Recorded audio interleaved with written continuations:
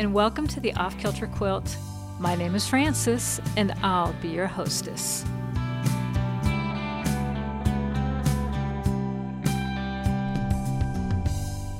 Hello, and welcome to episode 253. Yes, that is a lot of episodes. That is almost 1,000 episodes. Now, it's not really, I'm making that up, but it is Monday. I'm not making that up. It is Monday, March 14th. Happy Pi Day to you. I actually recorded yesterday, but then I deleted it because, I have a lot of tolerance for my ramblings, my stretches of saying really nothing at all, and I think you have a high tolerance for that as well. We both are kind of in this agreement that we will put up with a lot of nonsense from me in hopes that an occasional interesting nugget gets through my ramblings. Yesterday, it was just all ramble. It was all ramble. I couldn't do it to you. I could do it to me. I could do it to Travis, the quilt dog, who's coming over to sit next to me. I could not do it to you because you are my friend. And yes, you've suffered enough. Anyway, I'm looking out the window, and of course, I don't complain about the weather, and nor do I praise it, because I am a Zen master. But I have to say, it looks nice. It looks a lot nicer than it looked this weekend.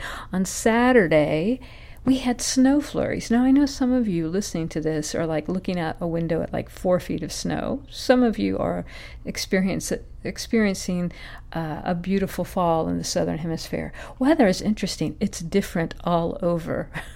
I've noticed that. But anyway, it's starting to look like spring around here. Some things are budding, and we were a little concerned because our blueberry bushes have started to bud, and it got really, really cold Saturday night during the snow flurries.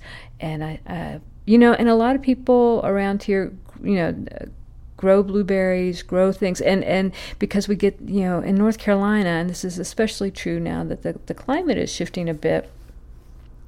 But, you can get some fairly spring-like weather in February. And so it's always a danger, that late frost.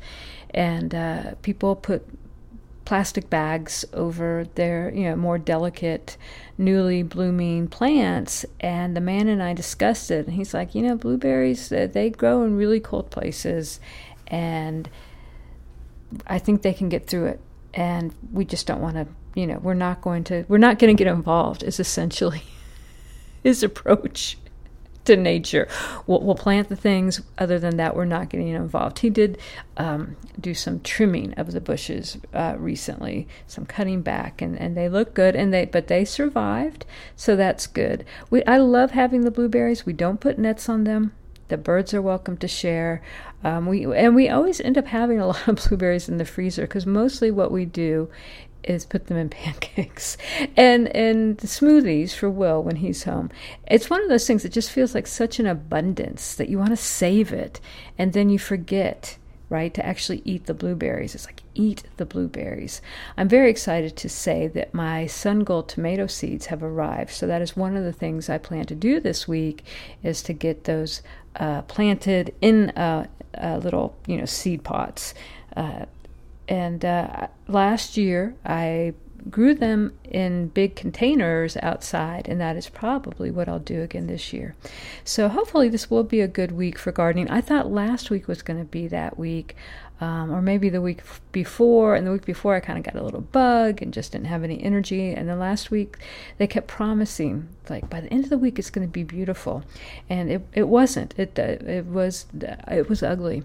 So this week though is supposed to be lovely, and it's going to be a good week to get outside a little bit and really be thinking about the garden. Yeah, but this is not a gardening podcast. No, it's not. It's a quilting podcast, and I am working on something. I am doing a challenge. It's for curated quilts. They have, I don't know if, let's say they're quarterly challenges for mini quilts, and the dimensions of the quilts, like 10-inch square up to 16 inches square. I think they're all square. There's no 10 by 3. Maybe there is, but it seems to be they want you to do squares. This challenge is for utility quilts, and I was working on mine yesterday, and the irony struck me that, a utility quilt tends to be a quilt that is, it's a scrappy quilt, that it's made out of what you've got around. It could be old fabric, or scraps of fabric from an old project, but also like cut up your jeans, cut up that flannel shirt. Use what you have, which, I'm very intrigued by that notion, and want to, I'm trying to do more of that, not only using fabrics I have, but also just using stuff. I mean, I love that idea. And in fact, all right, I wonder if this has happened to you. So periodically go through the clothes, particularly as the boys were growing up, and go through their clothes, go through clothes of mine that are, I'm not wearing anymore. When one's weight fluctuates 20 pounds this way or that, in some ways you're tempted never to give anything away, because who knows what you're going to weigh 6 months from now. But I actually have maintained a fairly consistent weight for about a year. I'm hoping to lose 10 more pounds, but I feel okay where I am. I'm always going to be just a little bit chubby. That's just how it is. I always have been. I always will be. I accept that. But any event, you do at some point. They're just clothes. You're like, I'm not going to wear this anymore. Or it looked good in the store, does not look good now. I'm not a good shopper. I am not. When it comes to clothes, I admire people who are fashionable, who are smart, who know what they're doing. When it comes to clothes, I do not. All right. Basically, today I'm wearing my winter uniform. It's a pair of jeans, an LLB long sleeve scoop neck t-shirt, I think it's scoop. It's not a serious scoop, but it's not a V-neck. It's not a boat neck, so I think scoop neck is what we're left with. This one is black. I have a number of these in black, a number in blue. When I wash them, I do not put them in the dryer, and what I have found is that preserves them for a long time. So anyway, I have 4 or 5 LL Bean t-shirts, long sleeve, and it's what I wear around the house. And then I have several nice shirts that when I have things to do, whether it's an important Zoom meeting, or last week I did a school library journal, had a panel of middle grade authors for a one-day event. They had many panels, but I was on one of them. And so I have a nice shirt that I wore. And, when I finished, I went upstairs and took it off and put on my black t-shirt. So, and this is really good, because you know what? My t-shirts, they always fit. They look good, especially in winter. You wear them with a sweater. Just, cute as can be. No, it's just whatever. I like a uniform. So oftentimes I make very poor choices when I'm trying to, gild the lily a little bit. I guess that makes me the lily. No, I think it's more like no, I'm not going to say it's like when I want to put a little lipstick on the pig. That's not nice. Even I don't think that way about myself. But when I want to tart it up a little bit, how about that? And then I go to the store and just and make, I would say 3 times out of 5 really bad choices. So those are the clothes that I give away. And the process is I go through and I get all the boy stuff, not so much now that they are kind of more in charge of their own clothing and they don't grow that much. But, and then go through my stuff and then ask the man if he's got anything he wants to get rid of. And I put it in a big bag. I always, we have these big, clear leaf bags.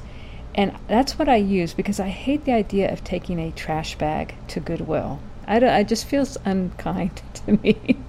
I'm the only person that worries about this kind of stuff. Or maybe you do too. Maybe there's 2 of us in this world. But I just feel like it sends the wrong message. Like, I am bringing you my trash. Although, in essence, I am bringing you my trash.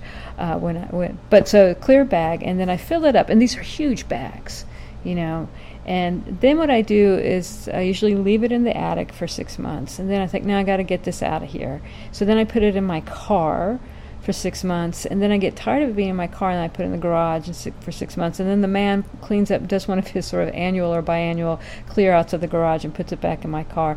And one of the deals right now, to be honest, is that because so many people did big, clean outs over COVID, a lot of the places around here aren't taking stuff right now, or the scrap exchange, which is a great place to take stuff.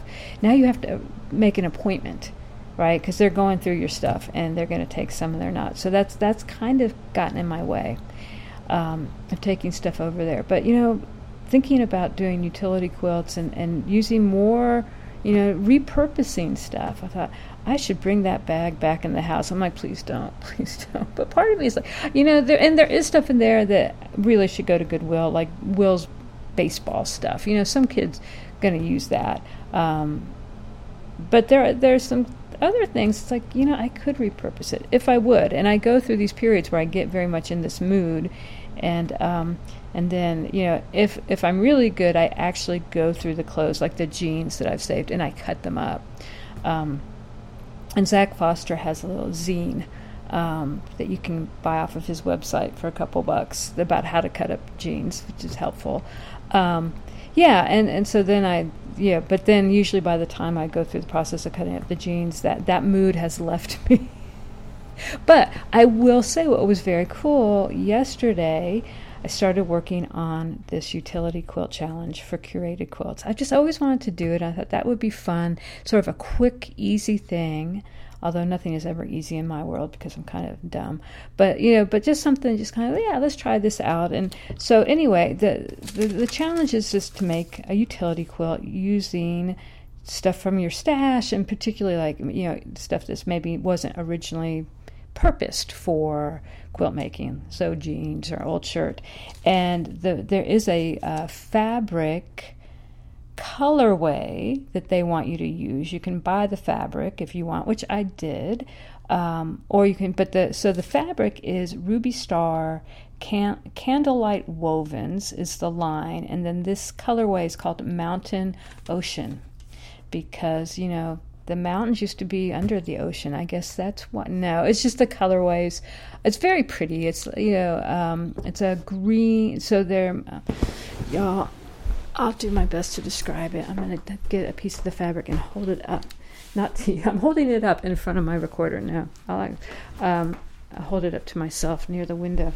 So imagine a mountain range as expressed in a row of triangles, or really more like arrow tips, and they're like, say, a 1/4 inch high and maybe a 1/4 inch wide, going across in a row. And the color of the mountains is a really lovely oceany blue-green. And then there's also a line that goes up and down. What do we call that? If you were quilting it, we would call it a zigzag. And that's in a really pretty kind of, I'm going to call it like light wheat. It's like someone who's blonde, but you say, oh yeah, they kind of got that wheat colored blonde hair, kind of a golden. It's really pretty. And so anyway, so you don't have to buy this fabric. You don't have to use this fabric in your block, but they do want you to use that colorway.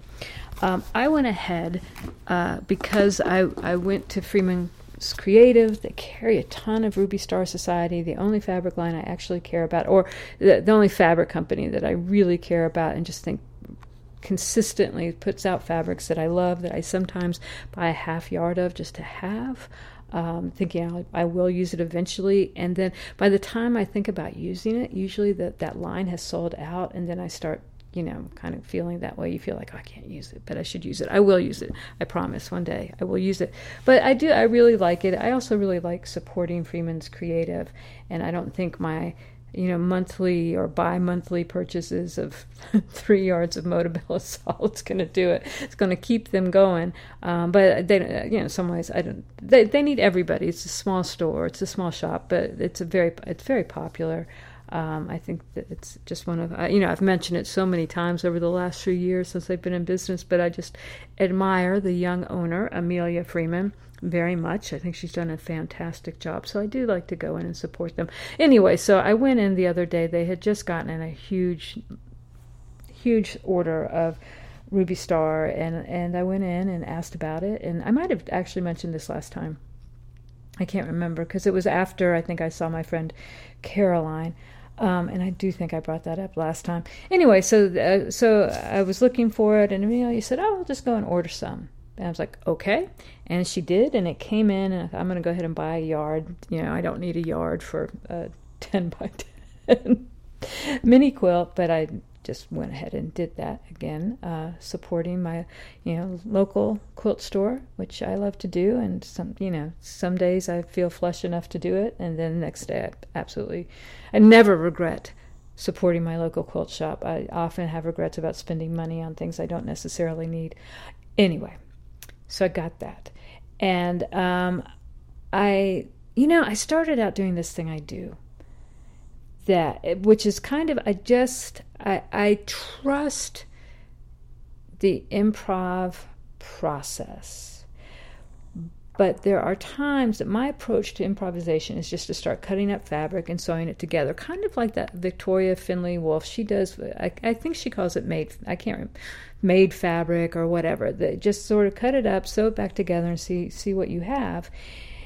And it always looks really cool, but at some point it becomes unruly, like in its nature, and I don't quite know, and you can take something you've created, kind of make a wonky square, and then just frame it with a solid, and it always looks really cool. And the quilt, the Wonky Miss Ohio, I mean, that's sort of kind of what I was messing around with, and so you figure it out finally. But with this, I started doing it, and it was kind of fun. And at some point, I especially when you only have like 16 inches square to work with, it's like you can't you can only be so improvisational.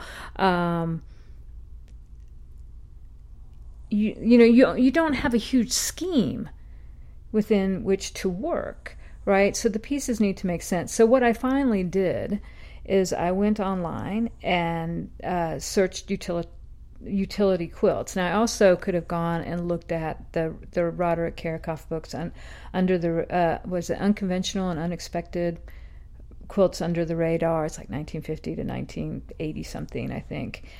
Which is one of my favorite books. And a lot of those quilts in there are utility quilts. But because I was too lazy to actually walk into the living room and get it, I know exactly where it is. But see, that would take at least 45 seconds to walk in there and get it. I just went online and searched and found some things on. It was actually on the International Quilt Museum's website. They had a sort of a slideshow of utility quilts, and I found something that just was a useful model to work off of, and I always forget that, and it's just like, just copy something, when you're doing something like this, because even as you're copying, it will become your own, right? Because you're not going to copy it exactly, but you can use something as a jumping off point or a model, and it is interesting to see where you end up going. And so I started off, and I'm still working on it. I'll put a picture in the show notes. But I went upstairs and found the bag of these cut up jeans and some old flannel shirts and various things that, when this mood hit me a few years ago, I had prepared. And I brought it down, and so I found like a really faded bit of denim, and it was from some denim shorts that I used to wear like when I was painting, so they're paint splattered, which how cool is that for your old utility quilt? So that's the center, and I'm just building around that, and I have some flannel from a flannel shirt that I think I wore. I don't think that I remember at one point I picked up some old flannel shirts at Scrap Exchange. But this is one I think I wore, and so I'm messing around. My only disappointment is that because you're supposed to work within this colorway, and I also bought a linen napkin at the Scrap Exchange, or it's probably cotton, but it has kind of a rough weave to it, that I'm using. That's kind of a green, like a brownish green, so maybe a khaki green, if that's really a thing. But anyway, but I also found these things that I had made a few years ago, basically these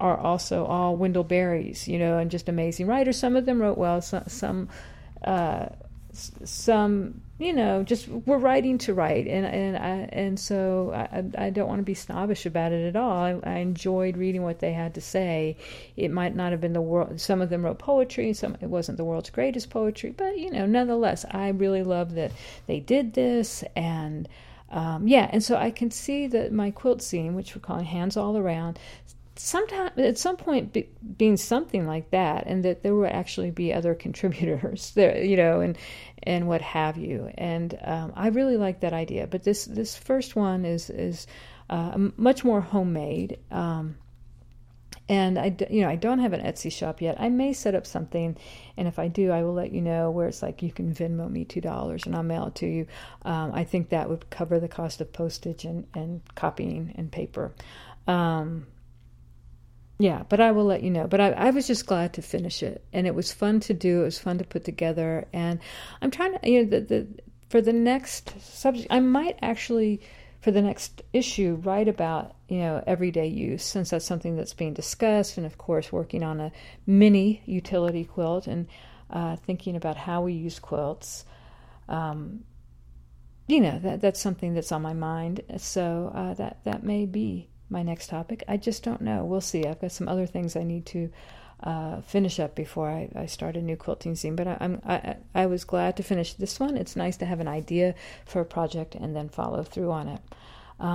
So I think that is it for now.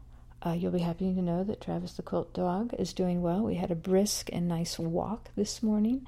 He walks every day unless I deign it to be too cold or just too miserable for me emotionally to go out into the weather. I am getting old.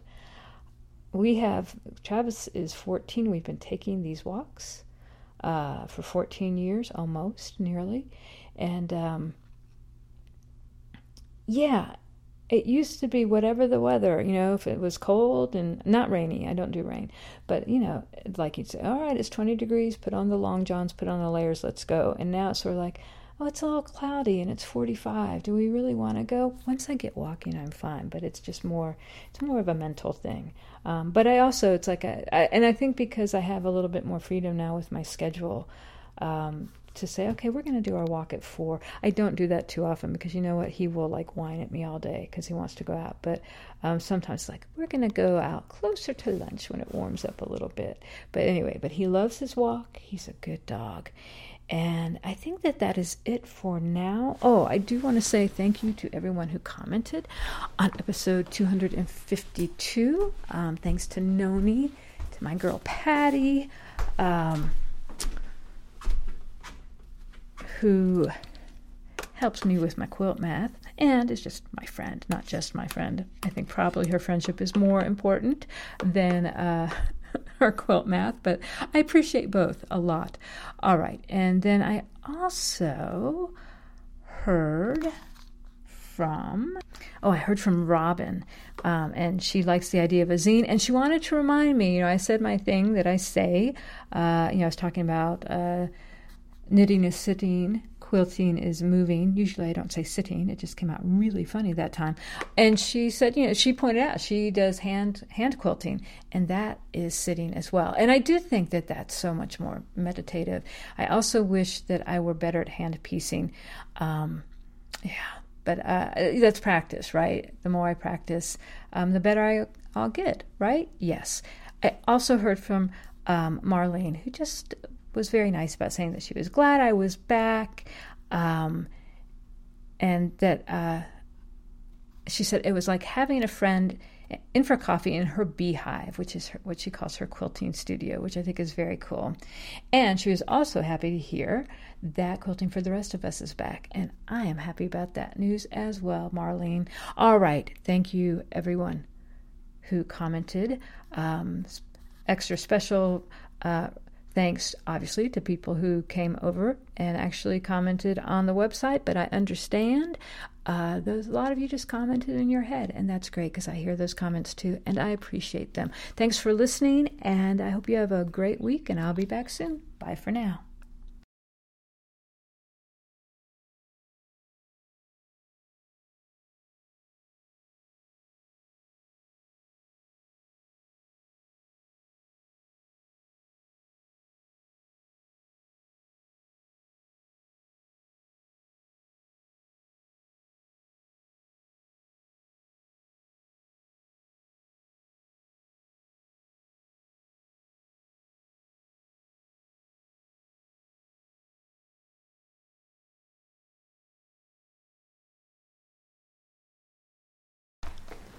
Hey there, I'm back. It is Sunday, March 20th, which is the spring equinox. It's like spring starts today, not tomorrow. I always thought it was the 21st. I'm confused about that every year.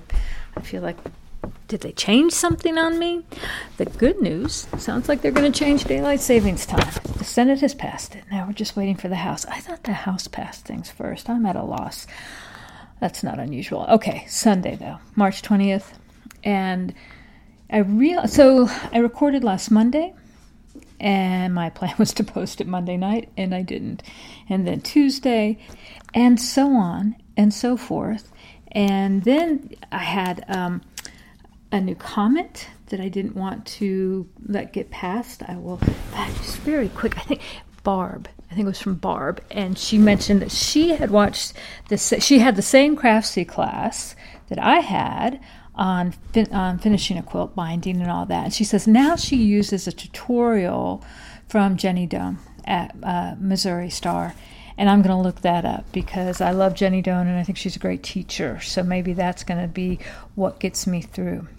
Now, okay, I have a list of others. So anyway, Barb, thank you. Thank you for commenting. I really appreciate that. All right, here's some other things. I finished the pillow that I bought the form for a couple weeks ago. Finished the pillow. The hardest part of that, I don't think I mentioned this in part one of this. If I did, forgive me. I repeat myself all the time now. It's getting old. But yes, so I had bought a pillow for which I bought it for the form. It cost me $3. Bought a curtain panel. Bought two. And I think those maybe cost $2 a piece, $3 a piece at most. I don't really think so. I think it was more like $2. Anyway, this pillow that I have finished cost, let's say, $3 plus one, like I don't know. Basically under $10. Don't ask me to do math, please. Under $10, and I'll put a picture of that. The longest, the most arduous part of that process was deconstructing the curtain panel, and it was just kind of, it was a machine made, and so just unstitching it, right? That took a little while to do, and then ironing and really getting the creases out. But it turned out from that point on, it was easy. I just did an envelope pillowcase, and it looks great. It's a really nice form, and so I'm very proud of myself for make this project not taking that. No, you know what? I'm proud of myself for doing it. I'm proud of myself because I finished a project. All right, so I'm just about done with the Curated Quilts mini quilt challenge. I'm going to put facing on it, and so once I finish up talking to y'all, I'm going to go do that and get the man to take a photograph because he's an excellent photographer. I am not. So get him to do that, and then I'll submit it tomorrow or tonight, hope with any luck. I am also submitting an article proposal. So the issue, as I've said, is utility quilts, and one of the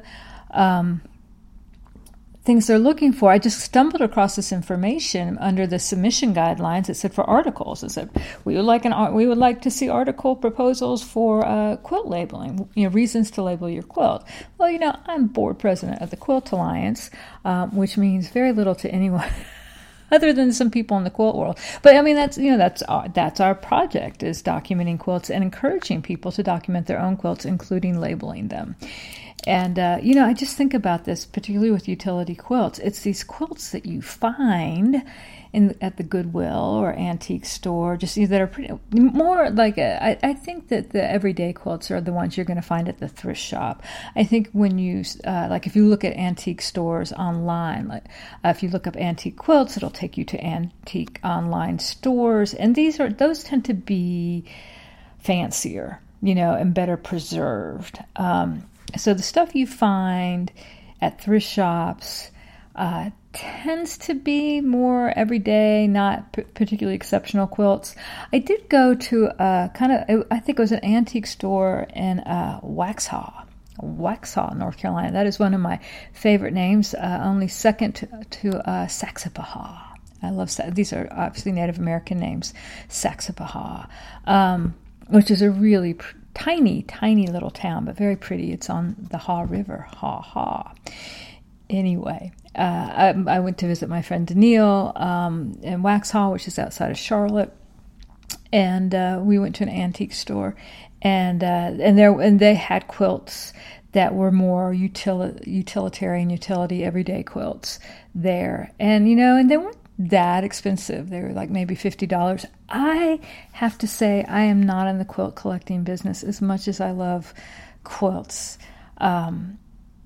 I'm not in the quilt making business because I don't quilt for money, but I like making quilts, obviously. But yeah, I don't really want to collect them. So anyhow, we did see some everyday utility quilts at an antique shop, but online you tend to see very fancy ones. Yes, so any quilt that you see that is old, or even quilts you see that are actually not that old. I go to the scrap exchange and see some quilt tops and orphan blocks. You're not going to label an orphan block. You're not going to label a quilt top. But let's just say you see an old quilt and you want to know the story behind it. I mean, I do. I'm just all about the story. So as part of my Quilt Alliance work, I am on the committee that is sort of updating and rebooting the QSOS project. The Quilters Save Our Stories is the oral history project that's been a little bit dormant for a while, but we're rebooting. And one of the things we're doing is we're looking at the questions, the quadrant questions that were developed in 1999 when this show got on the road. And I think I'm saying that it's 1999. It may be. So what? We're 22. I think it's even earlier than that we first started doing QSOS oral histories in any event. But these questions are not particularly, some of them are not as relevant for today, and some of them don't. I mean, how could they, right? They were written 25, 30 years ago. They're just outdated. There's some questions like, what to you makes is a great quilt. That's always an interesting question. But in any event, we had a meeting. We were meeting right now every other week, to discuss how to update these questions. And I've sent out the questionnaire to some friends and gotten some great responses back. But one of the questions that Emma, who is in charge of this project, posed to the committee was, what is it that you want to know about a quilter? And I thought, what I want to know her story. I want to know the context in which she quilts, right? Which is one of the reasons that I'm drawn to writing quilt fiction, and like to read it. Is that there are these full stories behind our quilts, and obviously people start quilting for different reasons. Our quilt lives take different shapes. Some of us are retired, and we spend 8 hours a day working on quilts. Or a significant amount of time every day or every week working on quilts. Some of us are weekend quilters. I go when I'm really hard at work on a quilt. It's sort of after dinner. That's what I do. Is I go sew and. But it's like, do you have family around? Do you have to work your quilting in around work? What's going on in your life that you also have to attend to? What are you making quilts in response to? I mean, some of us are doing it's a response to a creative urge to make something. Some of it is we love quilts, and we want to be involved in that creative process. Why we start quilting. So many people, like when you read through the QSOS oral histories, which you can do on the Quilt Alliance site, and you can also listen to some of them. A lot of people start making quilts because they got pregnant, or their sister got pregnant, or their best friend got pregnant, and that the response is need a quilt. The baby needs a quilt, and these people, and it's not unusual for it's like never sewed in my life, had no idea what it took to make a quilt. Had no idea you could use a sewing machine to make a quilt. And that, for me, like when I first got interested in quilt making, I really did not know. And we're talking 15 years ago. This is not in the dark ages. 15 years ago, I didn't know that people use sewing machines to make quilts. But it is interesting how, and I am interested in people's origin stories, but so often it's that I wanted to make a quilt for a baby. sometimes it's, somebody's had something terrible, a friend has had a terrible thing happen, and it's also, I want to make a quilt. So anyway, but that is what, that interests me so much, like not just, here's my process. Process interests me, except more and more you realize most of us, for most of us, the creative process is pretty similar. You get it. The differences are things like, some people want to work with a pattern. Some people see a quilt that they really like and think, I want to make that quilt, and have enough knowledge to go, okay, let's see how's this quilt put together. Some of us improvise. I'm fairly improvisational in my quilt making, and I like that. It can be frustrating. And I was, with this the mini quilt, when I was working on it last weekend, I was just, I kind of like chopping stuff up and sewing it back together and seeing how it all fits and what patterns emerge. But sometimes patterns don't emerge. And in fact, with I think I talked about that last week. I have to confess to you that earlier today, I talked about that in part one of this, because earlier today I'm like, okay, I'm going to record, and I recorded, and I actually sat on the porch, and it was nice. You could have heard the birds, but and then it was just like, but I wasn't pleased with my recording, so I deleted it. But no, I talked about my process, my improvisational process, and how that can be unsatisfactory. Anywho. So, label your quilts. Yes. So, everyday quilts. I want to know the stories, and I realize, very few people, who label their quilts do it to the extent that you're really going to have a ton of story. It's like hopefully you'll know who made it, when they made it, where they made it, for whom. If there's, if it's a particular special occasion, hopefully that's noted, right? Of course, I would love for the label to be the whole back of the quilt, in which the quilter wrote out her life story. But, even some information is interesting, so if you find a quilt, that is connected to where you live or have lived, or just to know when it was made, all that stuff, obviously for quilt historians, is very important. But all of us like to know at least a little bit about the quilts that we come across in the wild. So label your quilt. Anyway, I'm submitting a proposal for a story about that, about why we should label our quilts, and some pretty easy ways. Jenny Doan, speaking of Jenny Doan, she labels her quilts. She uses not a V5 Precise, a Sharpie, and just on the back bottom corner, just writes her name, date, and what, basic information. And, so if you really, a lot of us, by the time we get done with the quilt, we're like, I don't want to label it, and I have a lot of unlabeled quilts. That is one of my things on my list, like label the quilts. The great thing about doing this podcast is I have a lot of documentary information about when my quilts were made. Label your quilts.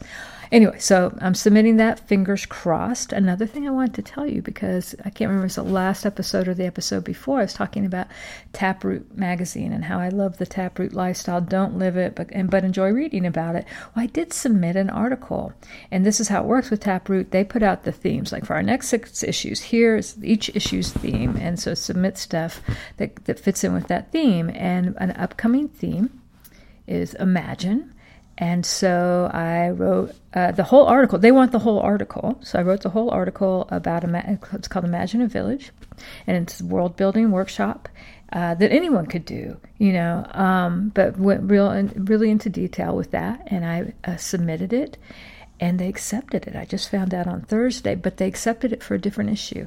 They said, we know you submitted this for Imagine, but we're doing an issue that comes out in December called Commune. It's Commune, so it could be commune, which, with Taproot, that's, not, it will make sense. I think there's some people there with interesting communes, but I think it's more commune, like communing with nature, communing with one another. So, which is a nice December issue topic, theme. So that has been a dream of mine. I have submitted one other article to Taproot, actually, about quilting that did not get accepted. So I'm excited to have that happen. Let's see. I actually made a list. Okay. All right. So one of the things I've been thinking about, is interesting. It's interesting talking about curated quilts, because before Curated Quilts started publishing, not, every year there's like, what's the word of the year going to be? And I can't remember when Curated Quilts first published. It's been, I feel like it's been 4 years maybe. But I told the man, I said, I think the word of the year for the next year, so let's say that was 2018, I said, it's going to be curate. And, because we're all living these internet lives, and there's so much information out there, and you need people to say, okay, here's 10 articles to go read. And you need that in your life. And so you follow people who have similar sensibilities to yours, and they say, I've done all the reading, here's what you should go read. And a lot of those people now have newsletters, so you get their weekly newsletter, and they say, go read this. And I do that a little too much. One of the things that I was thinking about today is I treat the internet like a humongous magazine. I've been wondering, I feel like I never finish books anymore. And it's weird. My life has been so much about reading. And I thought, why is that? Why don't you read anymore? I thought, no, I read all the time. I am curating a magazine online for myself. And the problem is that it's an endless job. There's article after article. There's so many interesting things to read, whatever you're thinking about. Right? And there are online magazines, and let's see, I'm very careful, like with The Atlantic, you get 3 articles a month. Now I can get The Atlantic via my library online, so now I can read The Atlantic to my heart's delight. But anyway, there are other magazines, it's like, okay, I got to save my articles, and like usually the last day of the month, I'm like, all right, reading all the articles now. Yeah, all my 3 articles. It's very fun. It's exciting. I live an exciting life. Anyway, so curate. Where was I going with that? Just reading and curating. Yeah, that's my whole thing, is I'm curating my own magazine, and I spend all my time curating my online magazine. It's got to stop, because the problem is you just go down rabbit holes, and they're really interesting rabbit holes, but I don't think that lends itself to sustained thought. And I want to think more deeply. I am at this. Yesterday, I went to my favorite place, the Scrap Exchange, where I do buy fabric, but they have a book section, which I love, because I live near Duke University, and so the books are good, right? People are donating great books. And I picked up a book for $2. I picked up 2 books. One was Lonesome Dove, which by Larry McMurtry, already read it, but been wanting to read it again, but I just had, the only copy we have is this paperback that's like a brick. It's kind of small, the print is small, and it's not so much that the print is too small, but it's more like just holding that book. So it's kind of like if you're reading it in bed and you drop it, it hurts. So I've been wanting a larger edition, not necessarily a large print edition, but I want like the hardback or something. And I found the 20th anniversary edition, beautiful copy, published by Simon & Schuster, who's my publisher. I just thought I'd say that, so you know. Gosh, sorry. Anyway, so I found that very exciting to find a nice size. It's paperback, but it's a larger version. And I picked up another book I've already read. Now, this is kind of, when they cost $2, you're just like, I'm just going to get it. But it's by a writer, a novelist named Doris Grumbach. And I read it when it came out in 1993, and I read it then.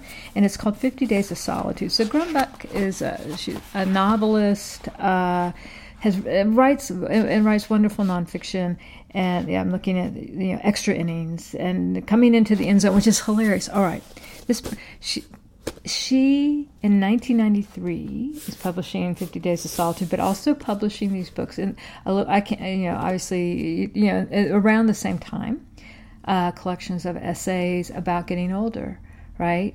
Well, and I got my dad into her.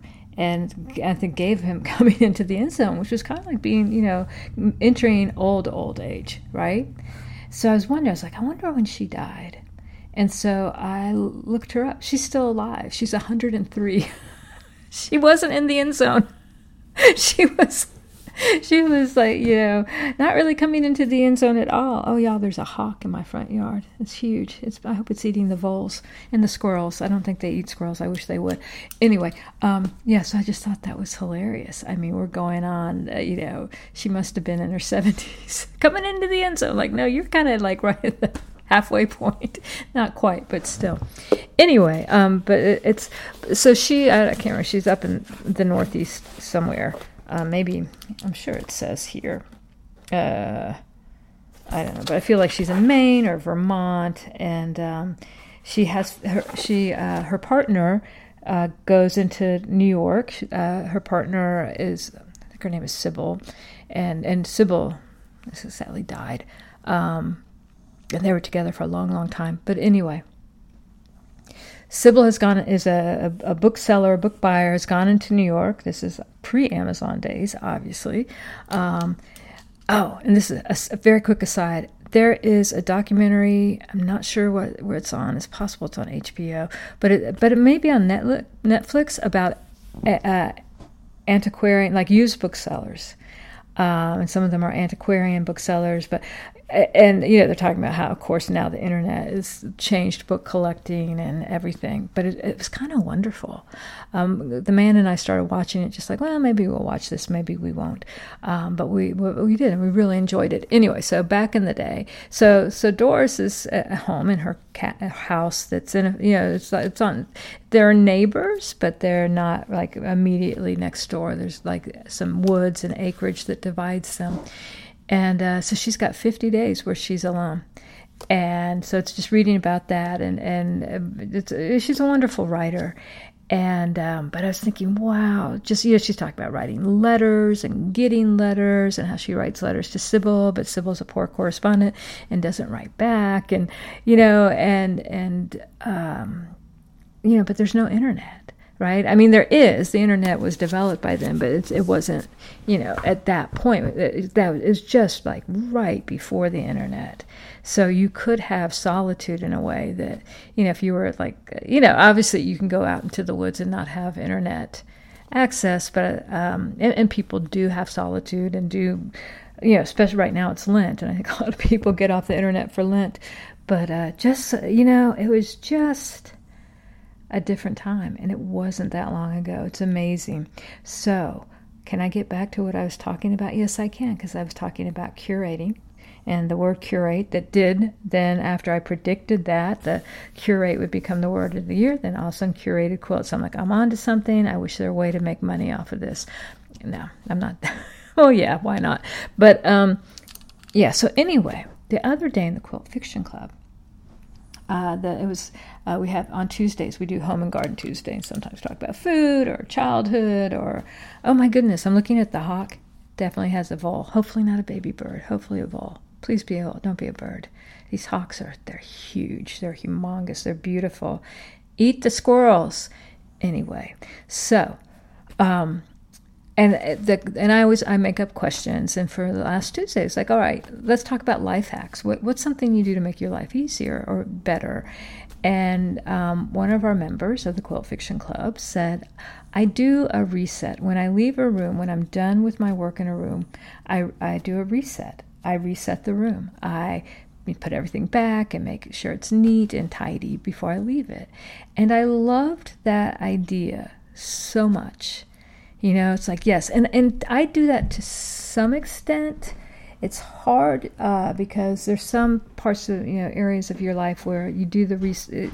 It takes a lot to do the reset. So, or you kind of put the reset off, and then entropy just hits it hard, And so it's no longer that matter of, oh, it'll just take me a few minutes before I go on to the next thing. You're like, oh, I've neglected the reset for 3 days, or and now it's just like it becomes a chore. Right, where you have to go, all right, I'm gonna spend the next hour really sorting through everything on my desk.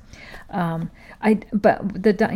sew on the dining room table, and that I reset when I'm done sewing, just because I don't like coming in the next day to a messy area. And I also use one end of the table for a kind of a work area for writing or organize, when I'm sitting down and doing my to-do list and things like that, or if I'm writing out postcards. So I really do like it to be neat. Now, I'm not a minimalist, so, really it's kind of, I like all my piles to be very neat. Although I've just cleared off the table for something, and now it's like, oh, now I want to do this to the whole room, put everything away. And it is spring, although I think spring starts tomorrow, and I am feeling that in general.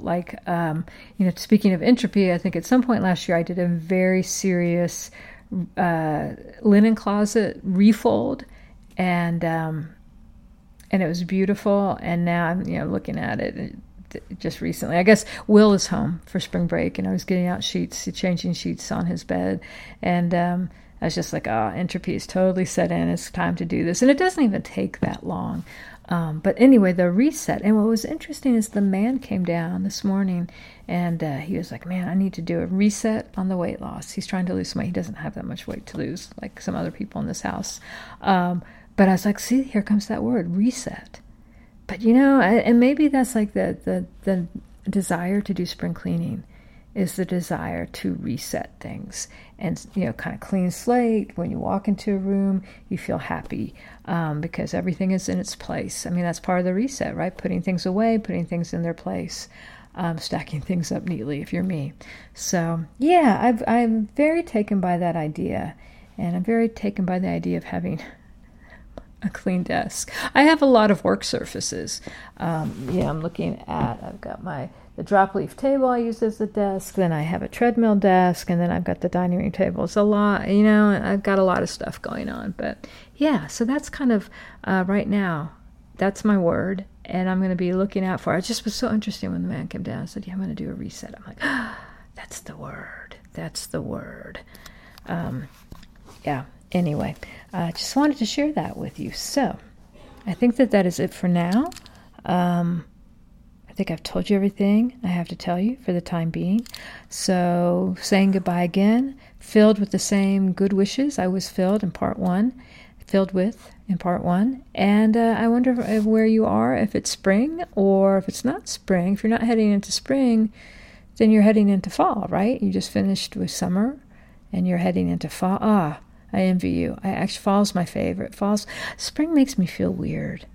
I always feel very funky and odd in spring. I hate summer. This is not, but here in North Carolina, spring is beautiful, beautiful. I'm just looking out my window. Things are starting to bloom. There's this red-tailed hawk sitting 20 yards from where I am on a branch, just looking around. Don't eat the birds. Eat the squirrels, please. Just looking around. It's amazing. Everything, it's like it's getting green and pretty, and I'm looking at where I want to make a garden. I don't know if it's going to happen. I have such big dreams. I ordered some really good seeds, and I can always grow things in containers. But I may have a big project coming up in April. I'll let you know. I can't talk about it until it's for sure. But if it happens, what I think is going to happen, April may be just completely gobbled up, and that is the time. The man will handle the tomatoes. I'll definitely handle my sun gold tomatoes in pots. But this is something else. This is something different. Digging a new garden out front. So, I don't know. Maybe it'll happen. We'll see. We'll see. Life is full, and that is good. And, I was complaining to a friend the other day. I'm like, my life is so full. Yeah, I'm so lucky because it's full of good and interesting things to do. And even the work I have to do, the hawk has flown off. Even the work that I have to do is good work. So I can't complain, but I would like to make that garden. Okay, I'm going to be back, but for now, goodbye. Be well. See you later. Thanks for listening to the Off Kilter Quilt. Come visit me online at offkilterquilt.com. Until next time, this is Frances. Remember, life is short. Quilt first.